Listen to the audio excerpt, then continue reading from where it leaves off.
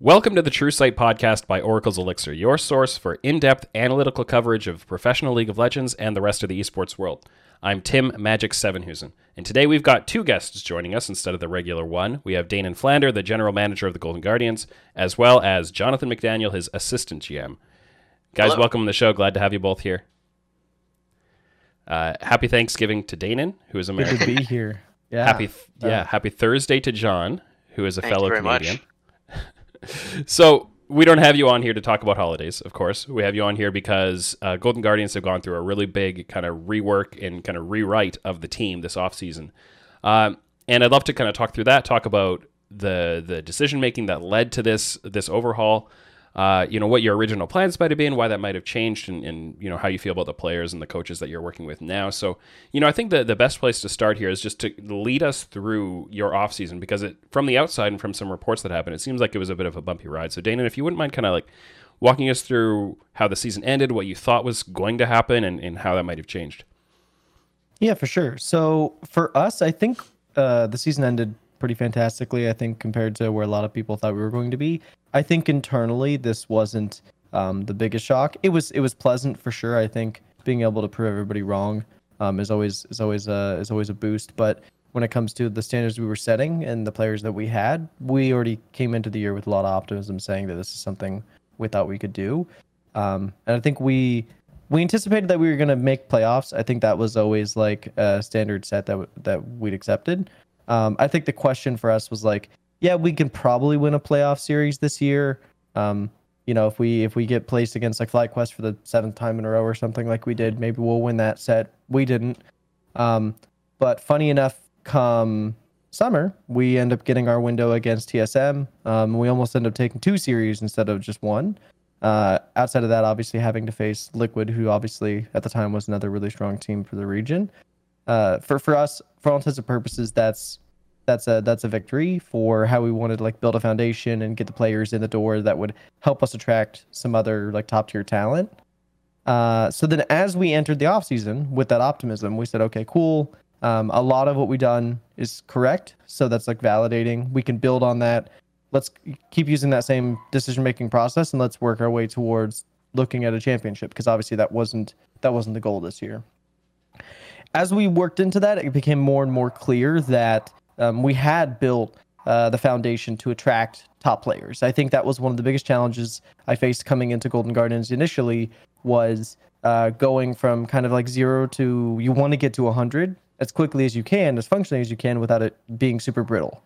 And I think that was like our biggest challenge for the first 2 years, was like, okay, how do we attract the Licorices of the world? How do we attract these players that are in high regard, and it takes a lot to pull them away from teams like C9 and TSM and TL and even like CLG at the 2 years ago. So I think we've done that. We built that platform, and so we entered the offseason saying, cool, with this foundation, we've got the magnets we need to pull players. Now it's just going to be about spend, right? It's going to be about like actually taking the shot. And we definitely went into the offseason with the anticipation that that's what we were going to do. I think we leveraged our position pretty well for my first 24 months with Golden Guardians, coming in, spending modestly, and ultimately being super fiscally responsible in a way that was like gonna set us up to be able to take not just like a single swing. I think, for example, some teams set themselves up for the short-term success, like FlyQuest this year, where they got their Worlds run, which is great. But there was a lot of instability on what that could be moving forward. For us, we didn't really have that question. Assuming we could spend, we had players that we knew we were going to have for a while, and then it was just about bringing on that top talent to complement them. So we went to do that. We were in the conversation for a whole bunch of these players. Like, if there's a player that you think for us was functionally an upgrade going into the off season, we absolutely had that conversation at every single layer. And as we ended up actually starting to talk through it, everything still felt great. Everything was fine. We were proceeding through talking to buyouts and talking to when the free agent players were either getting permission or already had permission. All those conversations were going really well. We were, I think, for all intents and purposes, poised to do exactly what we said we were going to do, which is take that foundation, attract those top players. Unfortunately, probably, and I think Hunter spoke on this a little bit publicly already, but probably at like the absolute unequivocal most unfortunate moment that timing wise, just like there was like the slightest of desync at a really inopportune moment, and that ended up basically putting a dagger in our pursuit of licorice, right? I think Yeah. we, So, for all so intents to and be more purposes, we're in specific there, position. like, Yeah. so from the outside, what it seems like is that kind of word came down from head office, basically, like, hey, you can't spend. Like, did they come in and say, like, here's a cap on your budget and you can spend this much and that's it? Or how did that work out? No. So it's never as like simple or straightforward as that. Like obviously things are always going to be a little bit more complicated. Like there's a lot of thought into all of the decision making. It's never just like kind of randomly, okay, it's this. Yeah. I think the timing of this was just super suspect because obviously the NBA is going through its decision making process at the time for what next year's going to be, and none of that was ironed out. At the same time that the parent organization was also having a whole bunch of their own conversations. We obviously are in a position where we just opened a venue last year. There's like 1,000 little things happening all at once that ultimately just led to okay, this like one clear thing that we were gonna try to do. The timing just isn't right anymore. It doesn't really make a lot of sense. Which it happens. That's going to be sports. That's not surprising. I think obviously what people really want to hear about is kind of the rebound, like how we took that decision making. I don't think there's any outcome this offseason that would have just said, okay, cool, like we just do it anyways. I think that's just irresponsible of any team to consider doing. So realistically for us, what became the focus point was like, what are we doing instead? What's like the next setup for the plan? And we can break that down if you want to. Yeah, we'd love to dive into that, and I think we'll probably spend the bulk of our time together speaking about that. But maybe before we move on entirely, there were reports out there, and I think you mentioned a minute ago that you guys were looking at putting in a bid on Licorice from Cloud9. I think a lot of people can see why you would want to do that, and why you had a free agency opening a top lane. There was an actual position to be filled, kind of thing. You're not like replacing a player you already had under contract. The other position where that was the case was support, where Huhu is becoming a free agent. Is that somewhere where you guys had been looking at, like you really wanted to re-sign Huhi, bring him back in? Were there other supports you were looking at? Like, how far was your plan at trying to load up for a championship really going to go? So I think we had a lot of optimism that bringing Jay back was going to make the most sense. So we actually weren't super stressed or pushed on that front. We weren't in a position where we felt like we needed to import, or if we felt like we needed to make a significant pivot. I think also the pivot options in North America aren't great. I think showing with what we did with Jay, also kind of examples why sticking with him would be cool. I think we obviously brought on a player who was ready for a role swap and brought him from relative obscurity, I would assume, in the bottom 2 or 3 of the LCS initially, because he's obviously finding his footing and like learning how to lane with a new partner in the first place, all the way up to being regarded as potentially a top 3, top 4 support. And I think that's where we valued him throughout the entire offseason.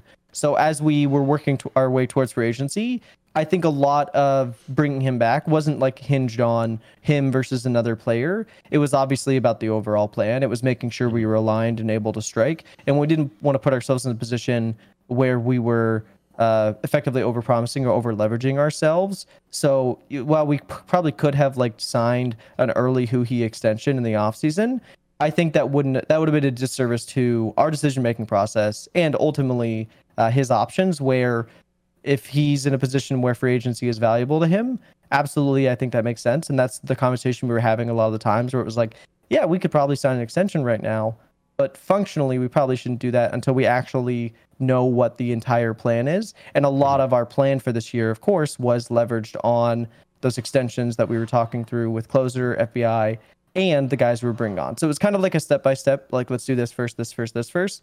Bring back Huhi was obviously part of the plan. It just wasn't like the first step for our offseason. Sure.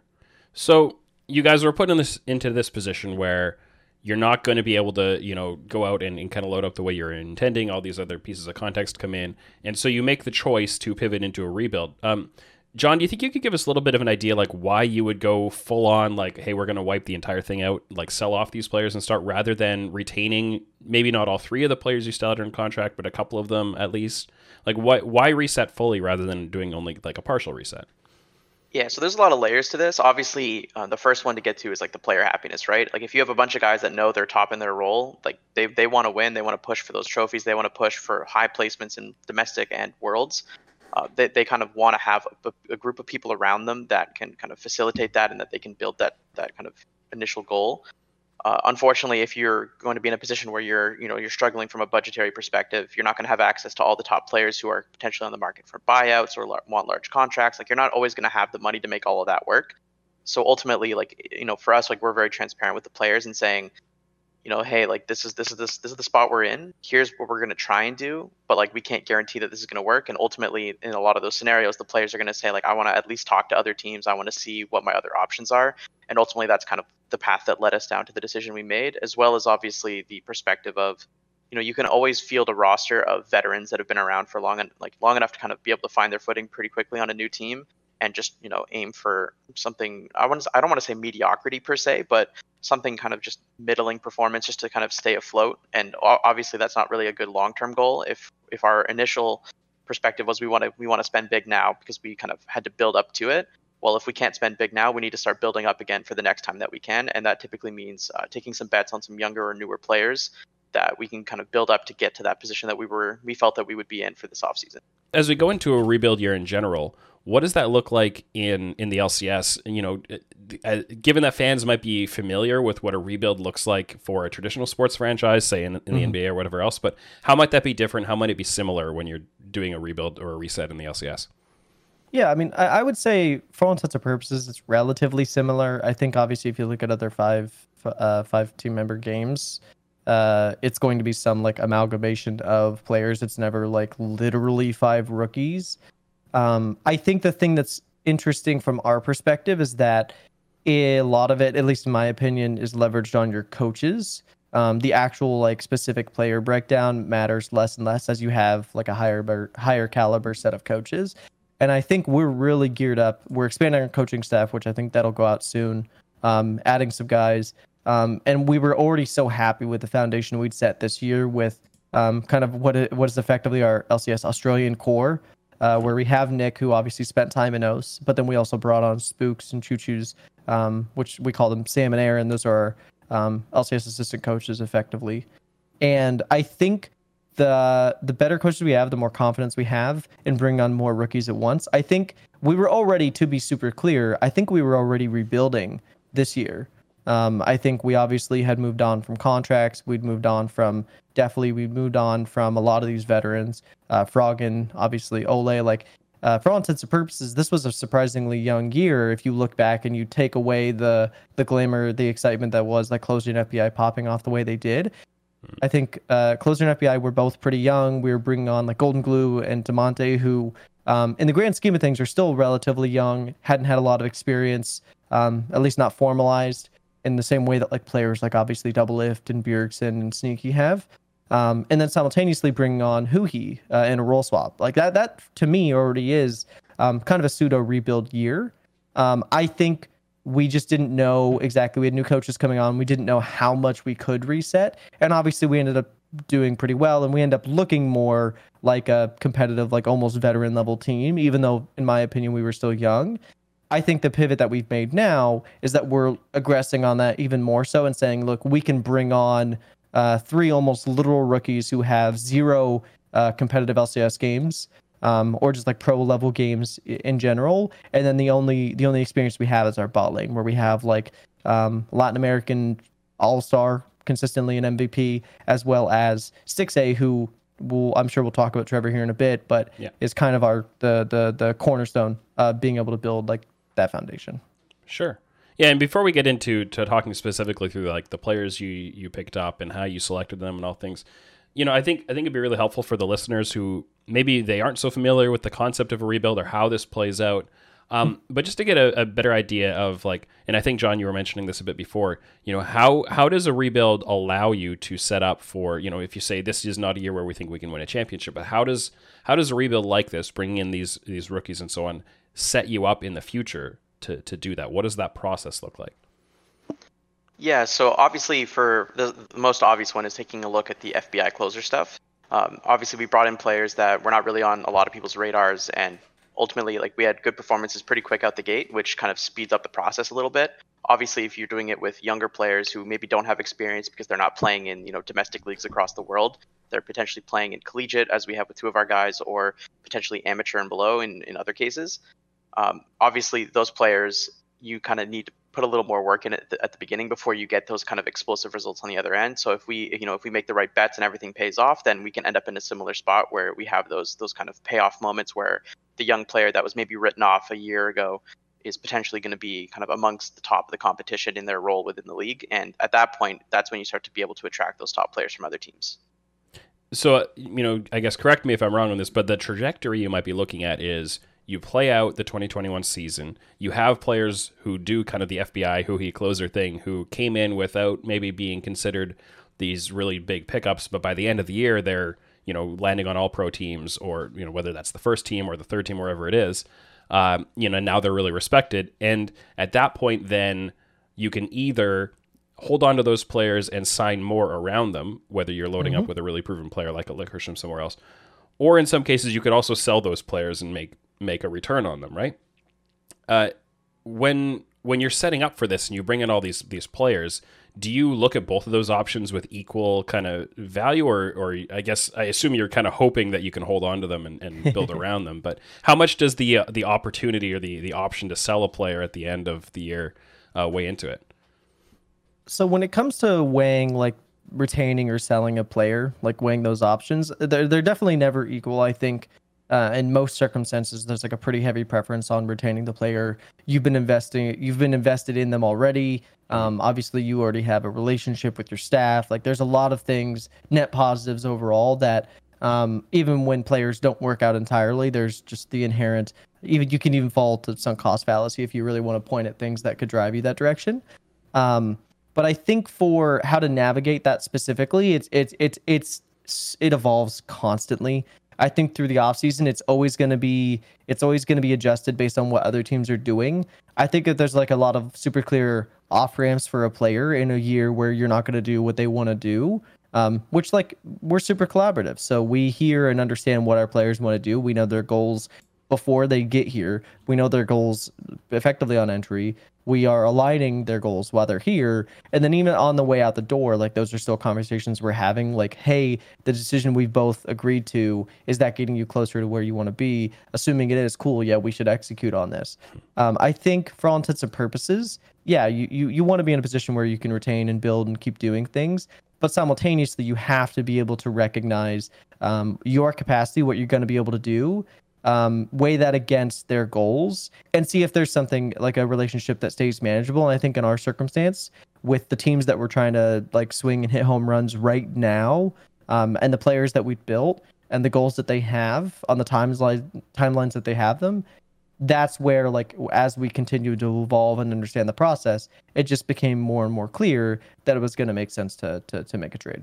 Sure. And I guess, as a final angle on this overall, the concept of rebuild and all that, how long would you guys look at this and expect, again, like looking back at the NBA example, maybe you'd say, hey, this is going to be a 3-year period of rebuilding. We're going to get a bunch of high draft picks and it's going to take a few years, but by 3 years from now, we're going to be back, trying to win. I'm pretty sure in the LCS context, you're not looking at a 3-year rebuild, but what kind of time horizon, like, do you think that 1 year can be enough to turn this around, and that, 2021 being the rebuild year, 2022, you can be back for competing for a championship? Like, what kind of timeline would you guys put on that? Maybe, John, you can jump in on this one. Yeah, so it ultimately really depends on how things go. Like, obviously, you'll see in the public-facing contract database that a lot of our LCS guys, I think almost all of them, if not all of them, are on 2023 agreements. So that for us is a 3-year commitment for us, which is the maximum, I believe. Correct, that's the maximum. So obviously for us, it's the time horizon is always going to be a little more condensed compared to other traditional sports leagues where you can go beyond that 3-year limit. But for us, that is kind of like the maximum amount of time that we can kind of assuredly have with this group of players. And as far as moving forward in the time horizon that we're expecting, it really does depend on what happens, right? Like if we kind of hit the ground running and we have a crazy spontaneous performance that defies all expectations again, then obviously that accelerates things, and we could potentially be having the conversations we were having this November come next November and be kind of looking to do that rebuild pretty quickly.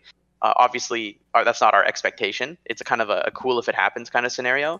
The more realistic one is that we spend a lot of 2021 kind of building up this group of players, building up our coaching staff more, and kind of getting everyone on the same page, so that come 2022, that's when we're starting to look to make kind of a more powerful impression and mark on the league, so that come the offseason from after that 2022 season, we can then kind of have this kind of window open up again. Yeah, so maybe it's a 1 year rebuild, maybe it's a 2 year. You kind of see how it plays out. Great. So I think this is the part that everybody's going to be a lot more excited about is jumping into the actual teams you guys have put together at LCS and also at the academy level. Uh, so I'd love to talk through kind of each of these players to whatever level of depth is appropriate. And I'm not sure which of you guys had a deeper hand in kind of identifying and picking them up, or who else on your staff you want to credit with that. But we can just maybe run through the LCS roster. So we can maybe talk about the Niles and Iconic duo because they're both coming out of Maryville, playing in collegiate together. So tell me about these two guys. Tell me about we saw both of them at scouting grounds. Definitely heard Niles' name quite a bit over the past year. If you have been paying attention to the kind of the amateur and collegiate scene, what is so exciting about this top jungle pairing that you're bringing in for LCS? So what's super cool about this is I think a lot of people get hung up weirdly enough on either scouting grounds results or they try to point to the fact that these guys are coming directly from collegiate, spending no time in academy.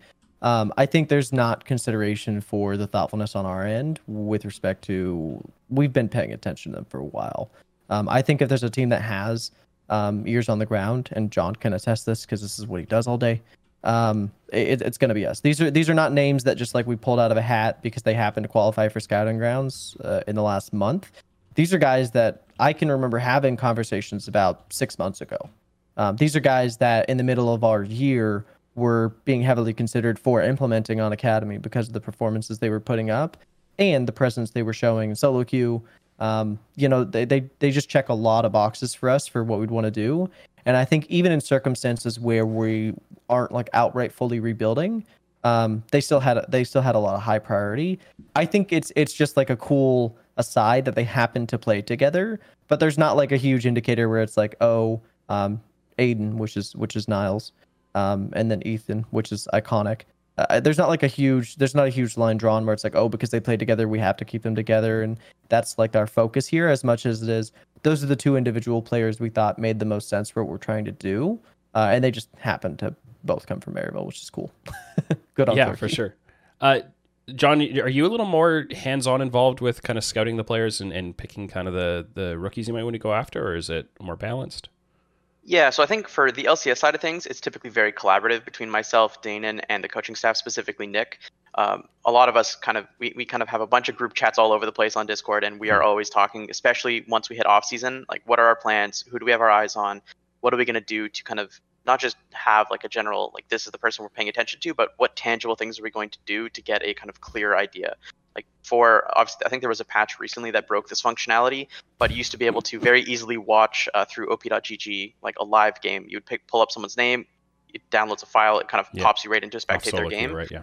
Yeah, exactly. Off of live, currently being played games, and that was a lot of what we did. Is we would hop into their games all the time. We'd hop in, watch, see what there is to see, as well as we also ran some trials throughout kind of this offseason specifically before scouting grounds actually, which kind of gave us a very clear idea of who should be on our radar before scouting grounds even started, which funny enough is kind of why we kind of have the opinion that people should really not read too much into the scouting grounds results. Our trials, we were mixing teams up very consistently. We were having them compete against our academy roster from 2020 and kind of have that as our litmus test because we know what our 2020 academy roster could do. So by having them play against some of their counterparts in these tryouts across amateur, collegiate, and a few other scenes, we're able to kind of get a good read on the relative level compared to something that we're expecting. I know a lot of people at home, when they watch scouting grounds or collegiate, they tend to see a lot of competition that's not super high level, and so they just assume that you popped off in a game in scouting grounds, but these are kind of pickup teams with a lot of young players. Like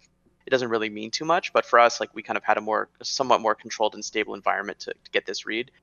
So to go back to your question, like this is something that like I obviously am definitely a part of, but it's also kind of a lot of the coaching staff stepping up and being very much a part of this process as well. Yeah. So what was it about, were Niles and Iconic a couple of guys that jumped out to you from those trials, or is it more from their collegiate play? Like what is it about these guys that really convinced you they were the ones to go after? Yeah, so for a lot of people, Niles, I think, was on their radar very consistently. Very standout performer in collegiate, and it's been very clear for a long time that, once the next top laner falls out, the next person to slide back into the academy level competition at least should be Niles. For us, having done the trials that we did, we got to work with them a little bit on kind of like a one-on-one basis with our coaching staff, as well as seeing them in these kind of higher level scrim kind of trial games. And through that, we were like increasingly confident the more that we saw of these guys that these are LCS capable players, and all they need is to continue working with our staff, and we can easily get them there. And Niles has the profile of a pretty standard like carry kind of top laner, right? Is that more what you saw from him, or is he? Do you see him more as a balanced kind of a player? Yeah, so for Niles specifically, one thing that we saw that stood out very clearly was just high level communications skills. Okay. Obviously, a lot of top laners, even the carry types, they're all keen to get the early pressure in their lane and then just try and run away with the game. But Yeah. The way that Niles played the game, he was very keen to just communicate whatever the case may be. So if he's playing a tank, or like there's opportunities on the other side of the map, he's more than happy to communicate his exact state of game and kind of get everyone on board to make sure that we're able to get a lead somewhere, whether that's through him or somewhere else. Like, it was something that he was always able to do, like, both sides of.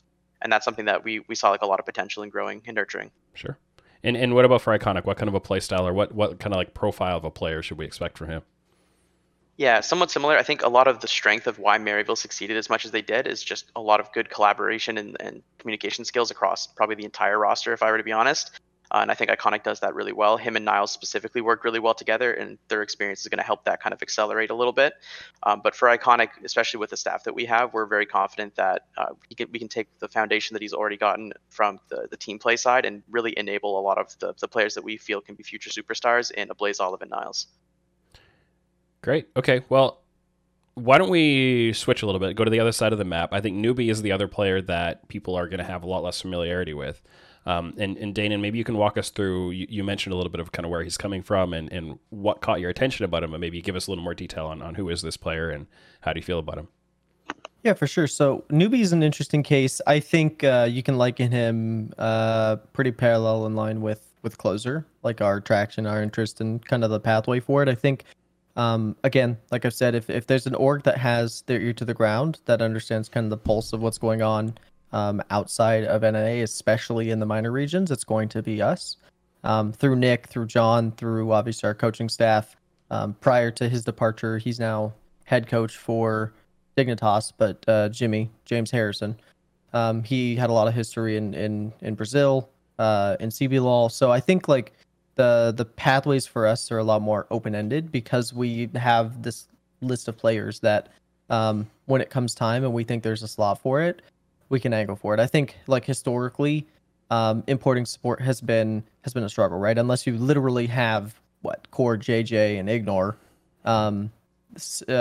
Importing has been kind of nightmarish for support in North America.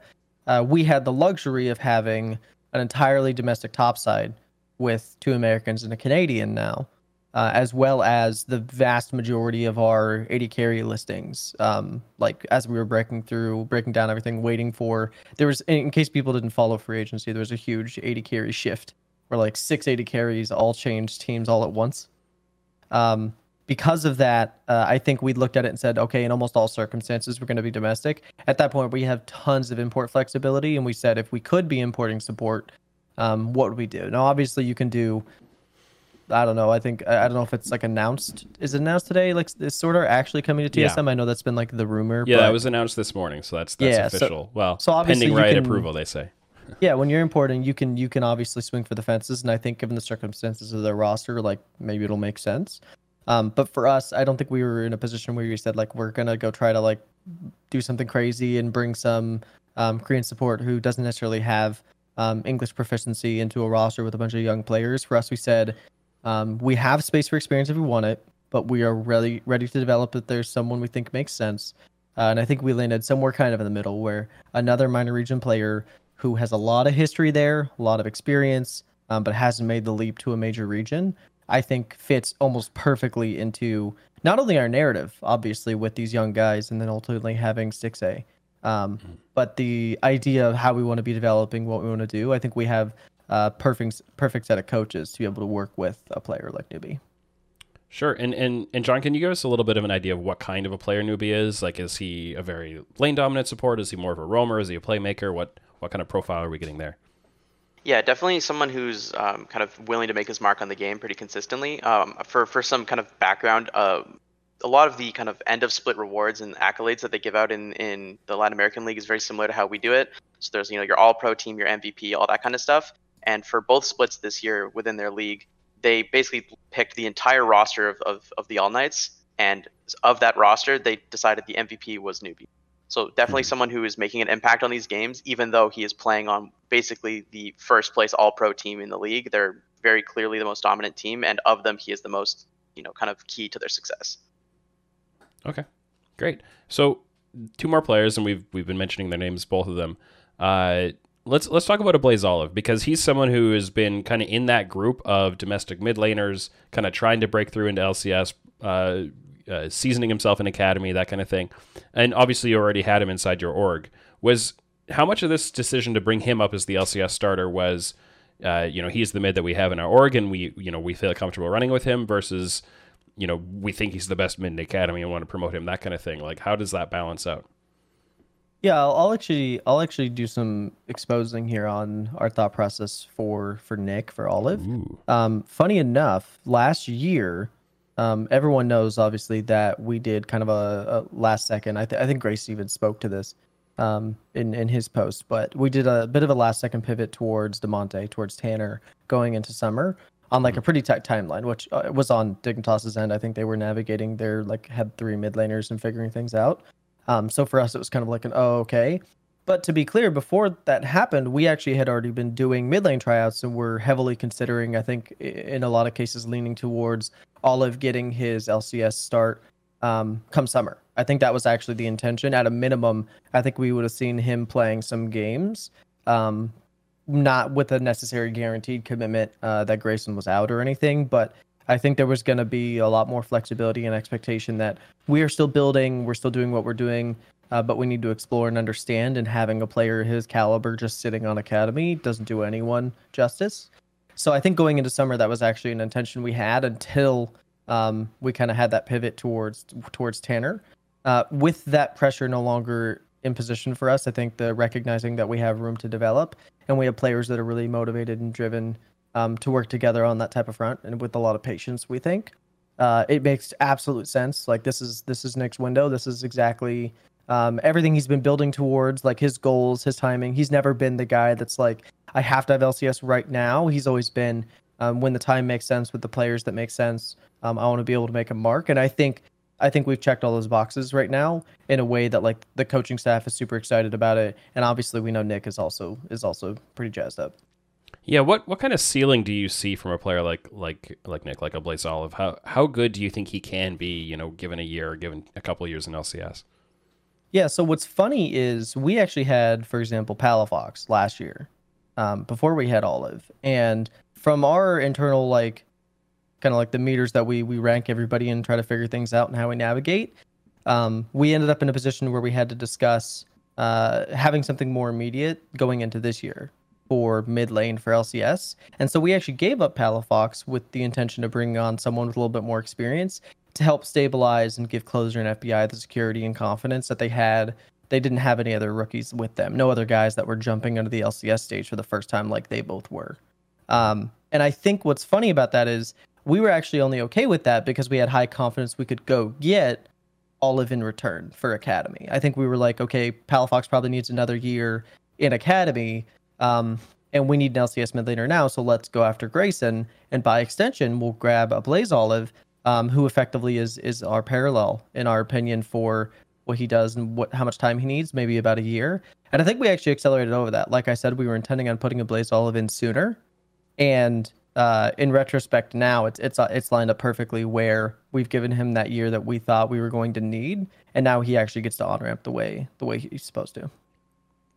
Great. Okay, and then the final piece of your LCS roster. So we talked about Niles and Iconic, we talked about Newbie, Ablaze Olive, and then you had kind of your veteran player coming in with Stixxay in the bottom lane. And like you guys said, there was a really big shuffle of bot laners. I think there are a few players that that were in the LCS that aren't going to be in the LCS next year. Stixxay is when you're bringing over from CLG, and obviously the entire CLG team had a rough year in 2020.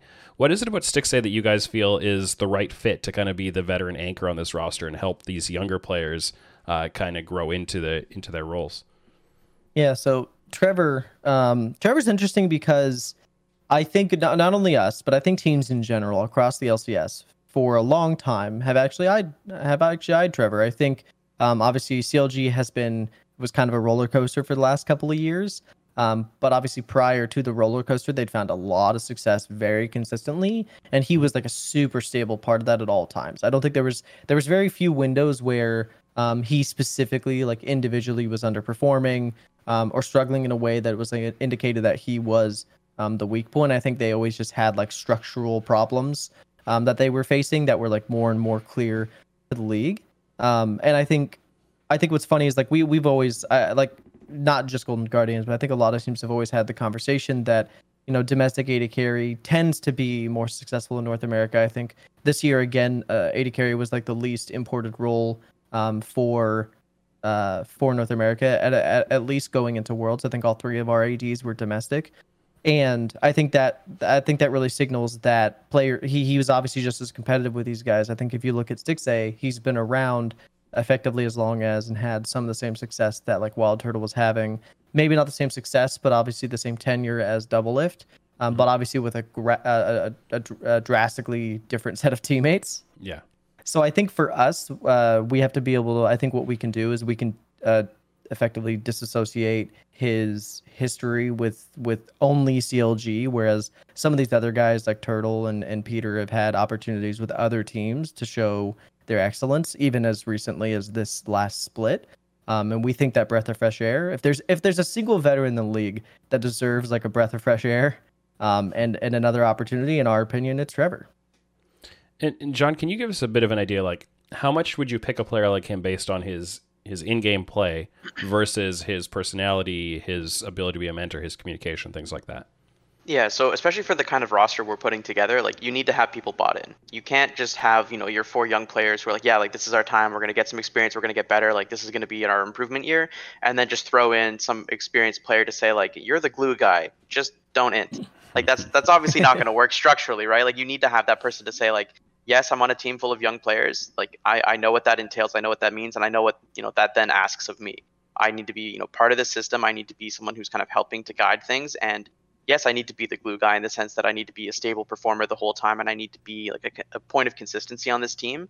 But I also need to be doing what I can to grow my leadership skills in the same way that maybe they're developing some of their in-game and more team-related skills.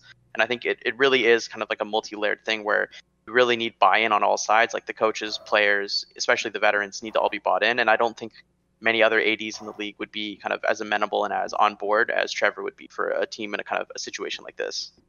Is that something you specifically approached him with and said, hey, here's the kind of project we're working on, and we think you'd be a good fit as this kind of, this leadership role, this teaching role? Is that something that you led with when you talked to him? Yeah, I can let Danon speak to that. Yeah. So, I think like pretty clearly the timeline for which we were talking about Trevor was pretty clearly after we'd already traded FBI away. And in that circumstance, I think there were still a few pathways where we'd consider putting something together that had more than like 1 or 2 veterans. So it wasn't gonna like initially always gonna be that conversation. But I think by the time that CLG was positioned to no longer have him starting, which I think was pretty mid to late in this offseason, in my opinion, I think by then it was pretty clear what we were doing. I think that was understood. I think obviously we had to kind of disclose it because not everybody knew all of this information, especially not all of the players.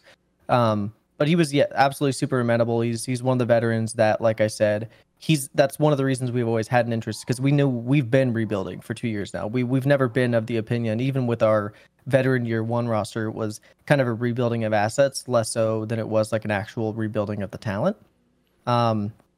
And I think with respect to Trevor, the first initial conversation and even the subsequent conversations, he never wavered. I think there's a lot of veterans who say or articulate, I'm interested, I'm open to the idea, I want to build my leadership skills. Yeah, I want to like build more value outside of just how I play the game. I want to be more for the organization and for the team.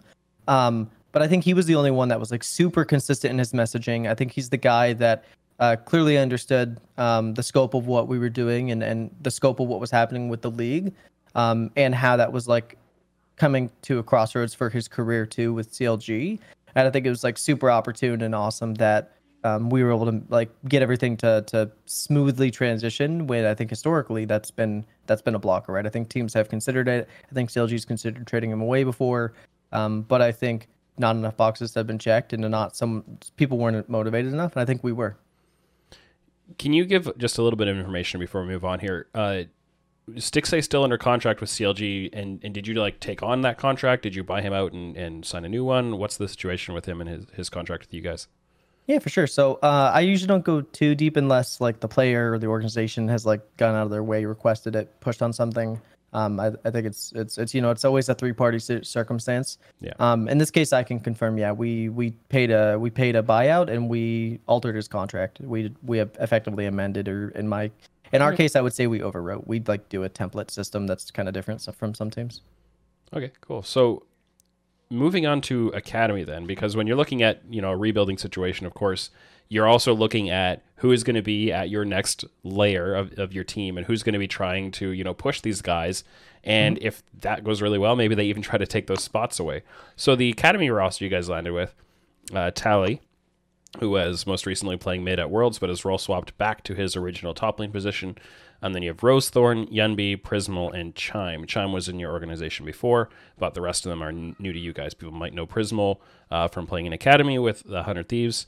And then Rosethorn and Yunbi were both at Scouting Grounds and have been around a little bit in Amateur. So walk us through the construction of this roster. I guess you'd look at Tally as being kind of the veteran glue guy in this layer of it, but who are the real standouts in Academy? What has you really excited?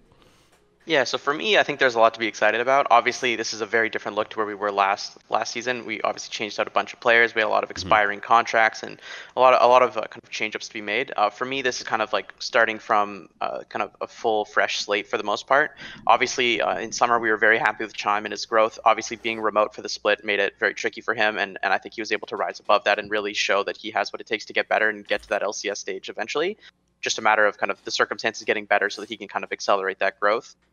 For as far as this roster, the standout that I would say is definitely Prismal. He's a player that I've wanted to work with for a long time, and I think obviously with his time on 100 Thieves, it seemed like that wasn't really going to come to an end anytime soon. They were going to be kind of sticking together for a while, and ultimately, for me, like being able to get this opportunity to work with him, and not only that, but put him with a support that I'm very confident in the ability to grow. I think they mesh really well on like a personal level. They're both very big collaborative players that want to work with whoever they're working with on the team and kind of build that synergy, grow, and get on the same page and all that stuff that you want to hear. Obviously, it's all very much like tangible and something that they're going to be doing. The other things I'm interested about is like some of our younger guys in Yunbi and Rosethorn. Rosethorn is someone that we saw a lot of in our internal trials that I think this is where we kind of make the joke about, try not to read too much into Scouting Grounds. Rosethorn was someone that we were very confident in from our kind of internal trial system that we did. He's someone who stood out very much, and he's someone that we feel like, especially with the staff we have, that we can kind of push that kind of performance that we saw to the next level and kind of get him at the top of Academy form at the very least within a split. And with Yunbi, he was obviously the most, in our opinion, the most standout mid at Scouting Grounds. Obviously, players like Copy had a lot of kind of backstory to them where they had played on 100 Next, and that was very like a visible thing for the average kind of person and average fan. But for us, Yunbi really came out of nowhere, and being able to contend with that, with the kind of personality and the attitude that he had, was something that we saw as like some kind of like a diamond in the rough, a lot of potential to be had there, and something that we were more than happy to kind of pick up on using one of our draft picks. And then obviously Tally, like you said, very much like a veteran presence. I know, having spoken with him and kind of seen the overall kind of way that the OPL shook out this last year, I don't think mid lane was something that he had anticipated playing, but I think he was more than happy to take the chance and play on a very strong and competitive roster to kind of get that chance to go to Worlds and get that experience. And now that he's had that experience, I think it's a really great time for him to come here, play top lane like he kind of always really wanted to, and do it in a system where we are going to be kind of helping build the other aspects of the game while he kind of refines his footing in the top lane. And hopefully we can hit the ground running and have some pretty competitive games to watch for the fans. Yeah, now that Tally has been to Worlds, he'll be hopefully going to Academy Worlds, which even Academy Worlds is going to look a little different in 2021. We can talk a little bit about the format in a minute, but with these five guys, it's not the most important thing in Academy to kind of win an Academy championship stuff, but it does help, right? It does help with, you can look at what Cloud9 has achieved when they win these Academy titles, and then I think that definitely helps with increasing the value of those players, whether they're going to promote them or sell them or whatever that's going to be. Do you see this as a lineup that is going to be like competing for the very best in academy, or is how much is that a goal even? So for me, the goal that I would always set in the past with the old formats that we've had is I want to get my players to the best of fives. Like that's ultimately my goal is I want to get them tried and tested in what a playoff experience feels like, because that is the only time in the year in the academy system where you're going to get that opportunity. Obviously with this new amateur circuit and stuff, there's potential for more of those opportunities to be more accessible for academy players. So for me, obviously the bar, it lowers a little bit in the sense that the thing that I wanted as a goal for my players is something that's going to be much more achievable.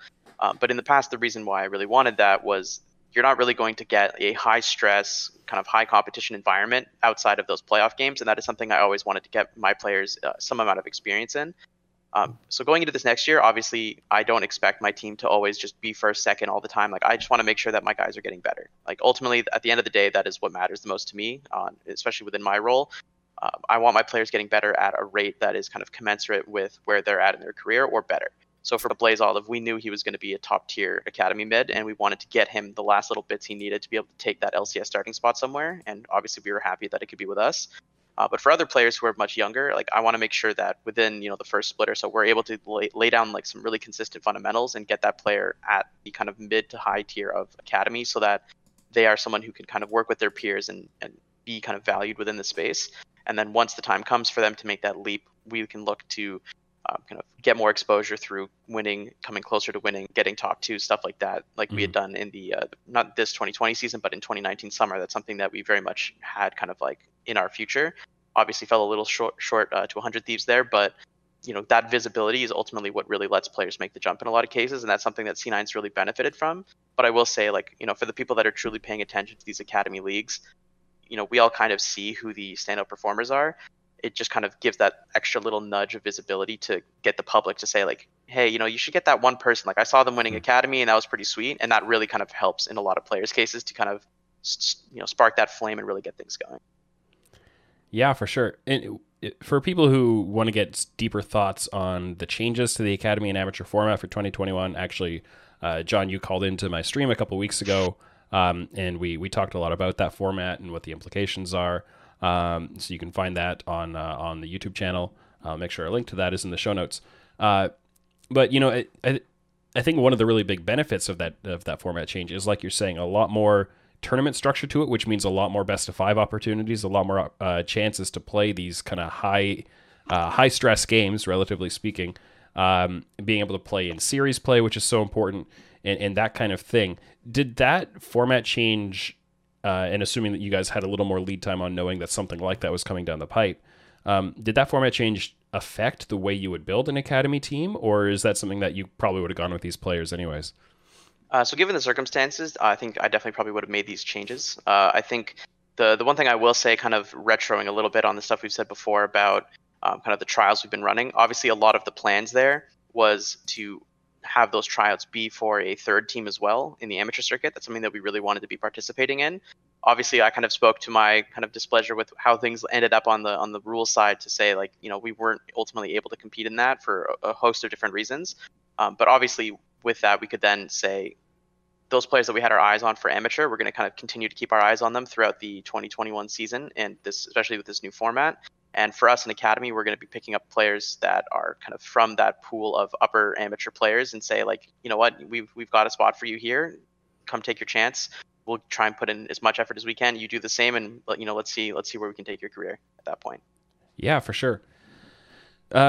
So in the interest of time, we'll move forward a little bit, because I'd love to talk a bit about your organization's plan for kind of coaching and player development and the staff you've brought in on that front. Because if you are going to be kind of trying to develop players longer, you need a bit of a different profile to your coaching staff compared to a team that is out trying to win LCS right now, right? You've probably got a little bit of a different goal there. So tell me about your 2021 coaching staff. I think it's mostly the same as what you had, but you made a couple of changes there. Danny, if you want to maybe walk us through any changes you've made to the coaches you brought in and what makes you confident that they're the right fit for what you guys are trying to achieve. Okay. I'll only speak briefly on the LCS. One, for 2 reasons. One, we just announced a departure. We haven't announced a replacement. We have someone like making a transition. We have a coach that we're like expanding our LCS staff with. There's a couple different things happening, but none of it's like announced or confirmed, so I can't dive too deep into it. Sure. But what I can say confidently is that our core is back. We have an Arrow, we have Choo Choos, we have Spooks. I would say that's obviously what our foundation going into the offseason was expected to be in almost all circumstances, no matter what. It was our intention to retain them. We've actually signed extensions with all three to the maximum of 3 years. And we're pretty happy. We're really poised, I think, to be super confident and super thrilled about being able to keep working with those guys and keep seeing them develop. I think what's been so insanely awesome is that they didn't have a ton of experience. They didn't have a ton of history. Obviously, an Arrow had a little bit bouncing around kind of the globe.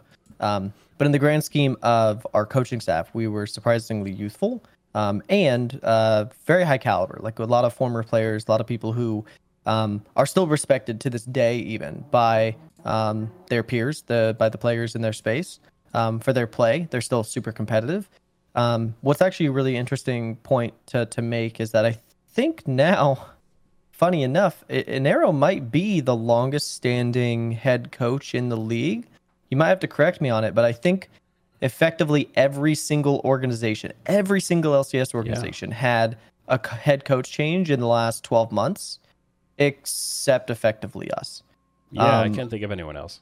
Yeah, I think obviously Nick for his first year with Golden Guardians stepped into academy for a while, but I think ever since he's come back up, it's been pretty fantastic, and I think that speaks to the stability and confidence we have in our coaching staff relative to I think a lot of other teams who, in my opinion, something that's gone unnoticed has been the great coaching shift, some form of exodus effectively, where teams all ran out of patience for their head coaches, kind of all at the same time this offseason, except for us. And I think that speaks volumes to how much we value Nick and how much confidence we have in his ability to do his job. And because of that, I think that's why you're going to be seeing the expansion stuff that we're going to announce soon.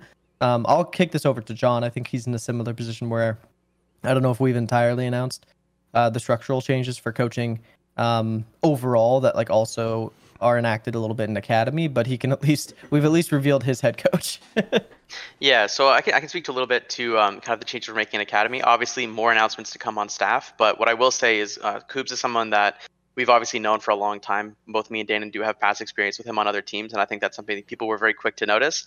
But what's something I do want to point out is obviously we've had a lot of opportunity to work with him in the past, and we've kind of elected not to on multiple occasions. And at this point, with the kind of experience that he's put together and the kind of teams that he's been working with in the past, I know a lot of people say, working in academy is not all that great, but I think given his tenure with Optic and then IMT, we definitely saw a lot of players moving up from his system into LCS and people hyping up those players. And I think ultimately there is a lot of credit to be made giving him credit for those kind of transitions that his players did make. Obviously, for me, in my perspective, with the players that we have, I want someone who is very confident in leading a system and being able to kind of not necessarily be like an authoritarian coach, but someone who's very confident in working through a system that they have and kind of putting all those players through, and ideally working with the rest of the staff to build kind of a more unified idea of like what are we teaching players, how are we teaching players, and getting everyone at that's all levels kind of align in that way. And someone for Coops, that's something that we feel like he can very much do and bring to the table up above other candidates in the position. I know a lot of people are very quick to dismiss him given some of the past that he's had on other teams and his career being what it is, but I think with all the things he's learned and all the things that he's going to continue to learn, that Golden Guardians is a place that Coops can really kind of flourish and grow and develop a lot of the skills he's already kind of shown on other teams in his time there. Yeah, and for those who aren't so familiar with Coops, who is going to be head coaching your academy team, like he's been around in the scene for a long time, 6-7 years at least at this point, right? And he's coached in academy, as you mentioned, with Optic and Immortals. He's also coached in Europe, right? And he's promoted teams from into the LCS. He's promoted a team into the LEC. He coached with Giants in the LEC, right?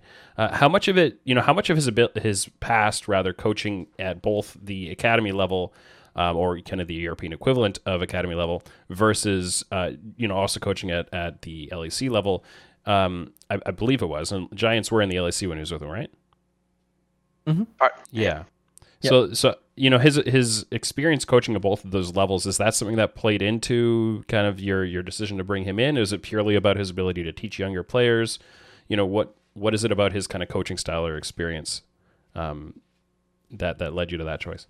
Yeah, for me, it's something that is kind of like a mixture of the two, but more definitely leaning towards the development side. Obviously, being able to take players that, maybe are a little undervalued in the system and having success with those players in spite of it, especially to the point of promotion back in that old promotion relegation system, is something that's very commendable on a coach. Obviously, a lot of the players speak very highly of him after the fact of those promotions and those times that he spent with them. And for me, that's something that I put a lot of value in, and especially in his time in Optic and IMT. Like, obviously, a lot of people were very excited to see players like Insanity come up through his system, but obviously, the players have to be putting in the effort in the same way that the coaches need to. And on the other side, I definitely want to see more kind of credit being given to these academy coaches at all levels, not just within our team, but at all these different teams. I know there's been a ton of credit given to, like, for example, Kelsey Moser, who's had a great time building up multiple systems of development within 100 Thieves, and I'd like to see that kind of credit being extended to other teams and without throughout the league that maybe don't necessarily have that kind of public flair that the 100 Thieves Next system kind of had this year. And ultimately, I think that's something that I want to see for Coops as well. Yeah, I think it's hard enough to find really good coaches at the LCS level, and I'd say it's that much harder to find good coaches who can be in the academy level and be developing these players and teaching, where arguably it's even more important to have really strong coaches at academy if you want to develop these players up, right? Whereas at the LCS level, I think you need a little more facilitation, you need a little more kind of, helping to unify the way your team communicates, but the players themselves should probably, in a relative sense, be leading a little more of how they play compared to the academy players. So, hoping for your sake that Coops works out really well in that role, and that these players you're going to be developing will really pan out for you guys. So to kind of wrap up all this conversation, we've talked about kind of what a rebuild means to you guys. We talked about the players you brought in and some of the staff that you got working with them. Over the next 12 months, Danon, what would success look like for you guys? What would you look at the end of these 12 months and say, yeah, all of this worked kind of the way we were hoping it would? But does that look like a certain number of players retained and competing at a certain level? Does it look like, what does that mean for your competitive accomplishments? How would you define that success? So I'll speak on that on two angles. I'll say what I think the public expects. The public always expects too much, and they're absolutely ridiculous in their standards, and they think everybody must always be winning, and anyone who's not winning is losing, and therefore, if you're not first, you're last. In the true words of Ricky Bobby, for some reason, that's kind of the standard I think we've set. Hopefully, we'll be able to break that mold and say, hey, like, pretty clearly, this is not a roster where we're swinging for the fences and going for a championship. And with that being said, the way we're actually measuring our success is probably just going to be where we end up slotting our players at the end of the year. I think 12 months from now, it would be good. It'd be pleasant if we could get 2 or 3 of those guys to be recognized and regarded as like top 6 in their role. Effectively, like, there's like that kind of like guaranteed playoff cutoff point. I think there's always like 1 or 2 teams in the league that like build the roster that's clearly not trying to win the LCS, but is clearly just trying to qualify for playoffs. I don't think our roster needs to be competitive with that. I think our individual players need to grow, and we need to example those guys are holding up to that standard within 12 months of play. I think if they can walk into the league and say, I've never played a single LCS game, our entire top side, mid-jungle top, never played a single LCS game in any real form. If they can walk in 12 months from now, the majority of people who assess their talent, whether that's the pundits, whether that's the fans, whether that's us ourselves internally, if the majority of people are landing on, okay, yeah, those guys are probably playoff capable, playoff ready, they are top 6, I think that's a win. I think that's how you start the platform. Now, we might be able to hit a couple home runs like we did with Closer and FBI, which I think we actually had the same standard, but people were holding them in higher regard because like one had been to MSI, the other had been to Worlds. Even though it was through minor regions. I think we obviously hit a couple home runs, and they, instead of being regarded as top 6, got pretty clearly regarded as top 4, top 3, maybe even top 2 in some circumstances. So obviously, if that happens, cool, that's like a bonus on top of the system we've built. But ultimately, I think if we can get those guys recognized as top 6 players in their role, that's the start. That's effectively the first brick that's going to be building the wall that we're climbing on. Great. Well, yeah, best of luck to you guys as you try to reach those goals. I think we're all going to be watching to see which of the players, show that form, which of them kind of develop into that capability. Whether we see any of the players from the academy level coming up and getting a few games, trying out. I think we still don't know the actual competitive format for LCS in 2021, but there have been some kind of rumors it's going to be a full year season rather than 2 splits, and maybe that gives a little more opportunity to kind of interchange some of the players LCS and academy and give everybody some play time. Whatever it's going to be, I think we're all very excited to see how the Golden Guardians project works out. Whether that inspires any other teams in the LCS to take a little bit more of a hardcore rebuild approach.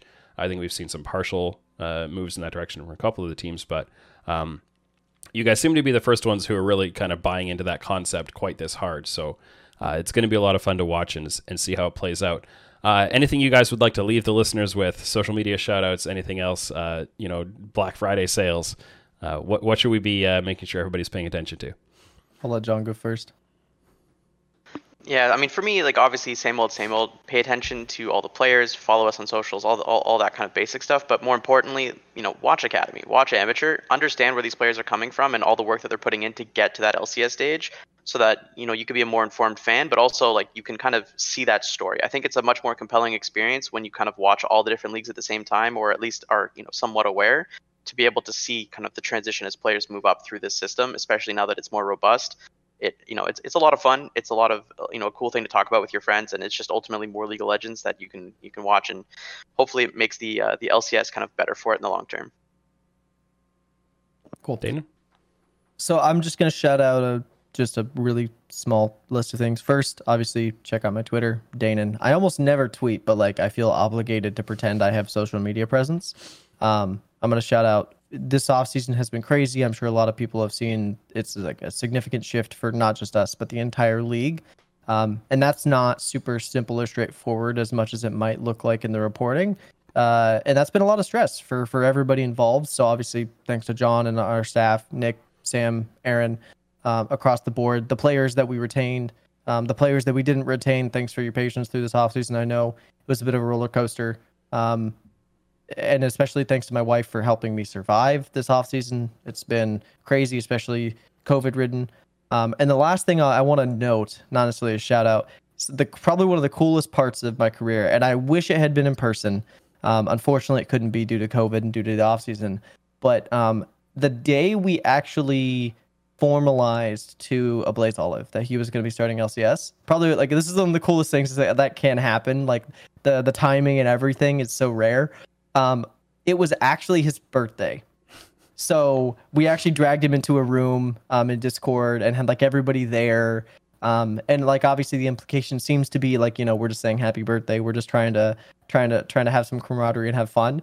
And instead, we were actually breaking the news to him that he was going to be guaranteedly starting. This was happening. This was his opportunity, his on-ramp, which is super cool. You could tell how excited he was. He was popping off all over the place. It's really hard to characterize that when he's thousands of miles away. I think he's back home in Canada right now, and a lot of us are like in LA. But that's probably one of my career highlights for sure. Very cool. Very cool. That's awesome to hear. So best of luck to him. Thank you to everyone who's been listening. You can support the TrueSight podcast at patreon.com/OraclesElixir. You can subscribe on Spotify, Google Podcast, Apple Podcast, and other platforms, as well as anchor.fm/TrueSight. And make sure you check out the Oracle's Elixir Discord server to talk about League of Legends esports, data science, and a lot more topics. Links for all of those will be in the show notes. This has been the TrueSight podcast with Danon and John, the general manager and assistant general manager of the Golden Guardians, and I'm Tim Sevenhuisen. Thank you for listening.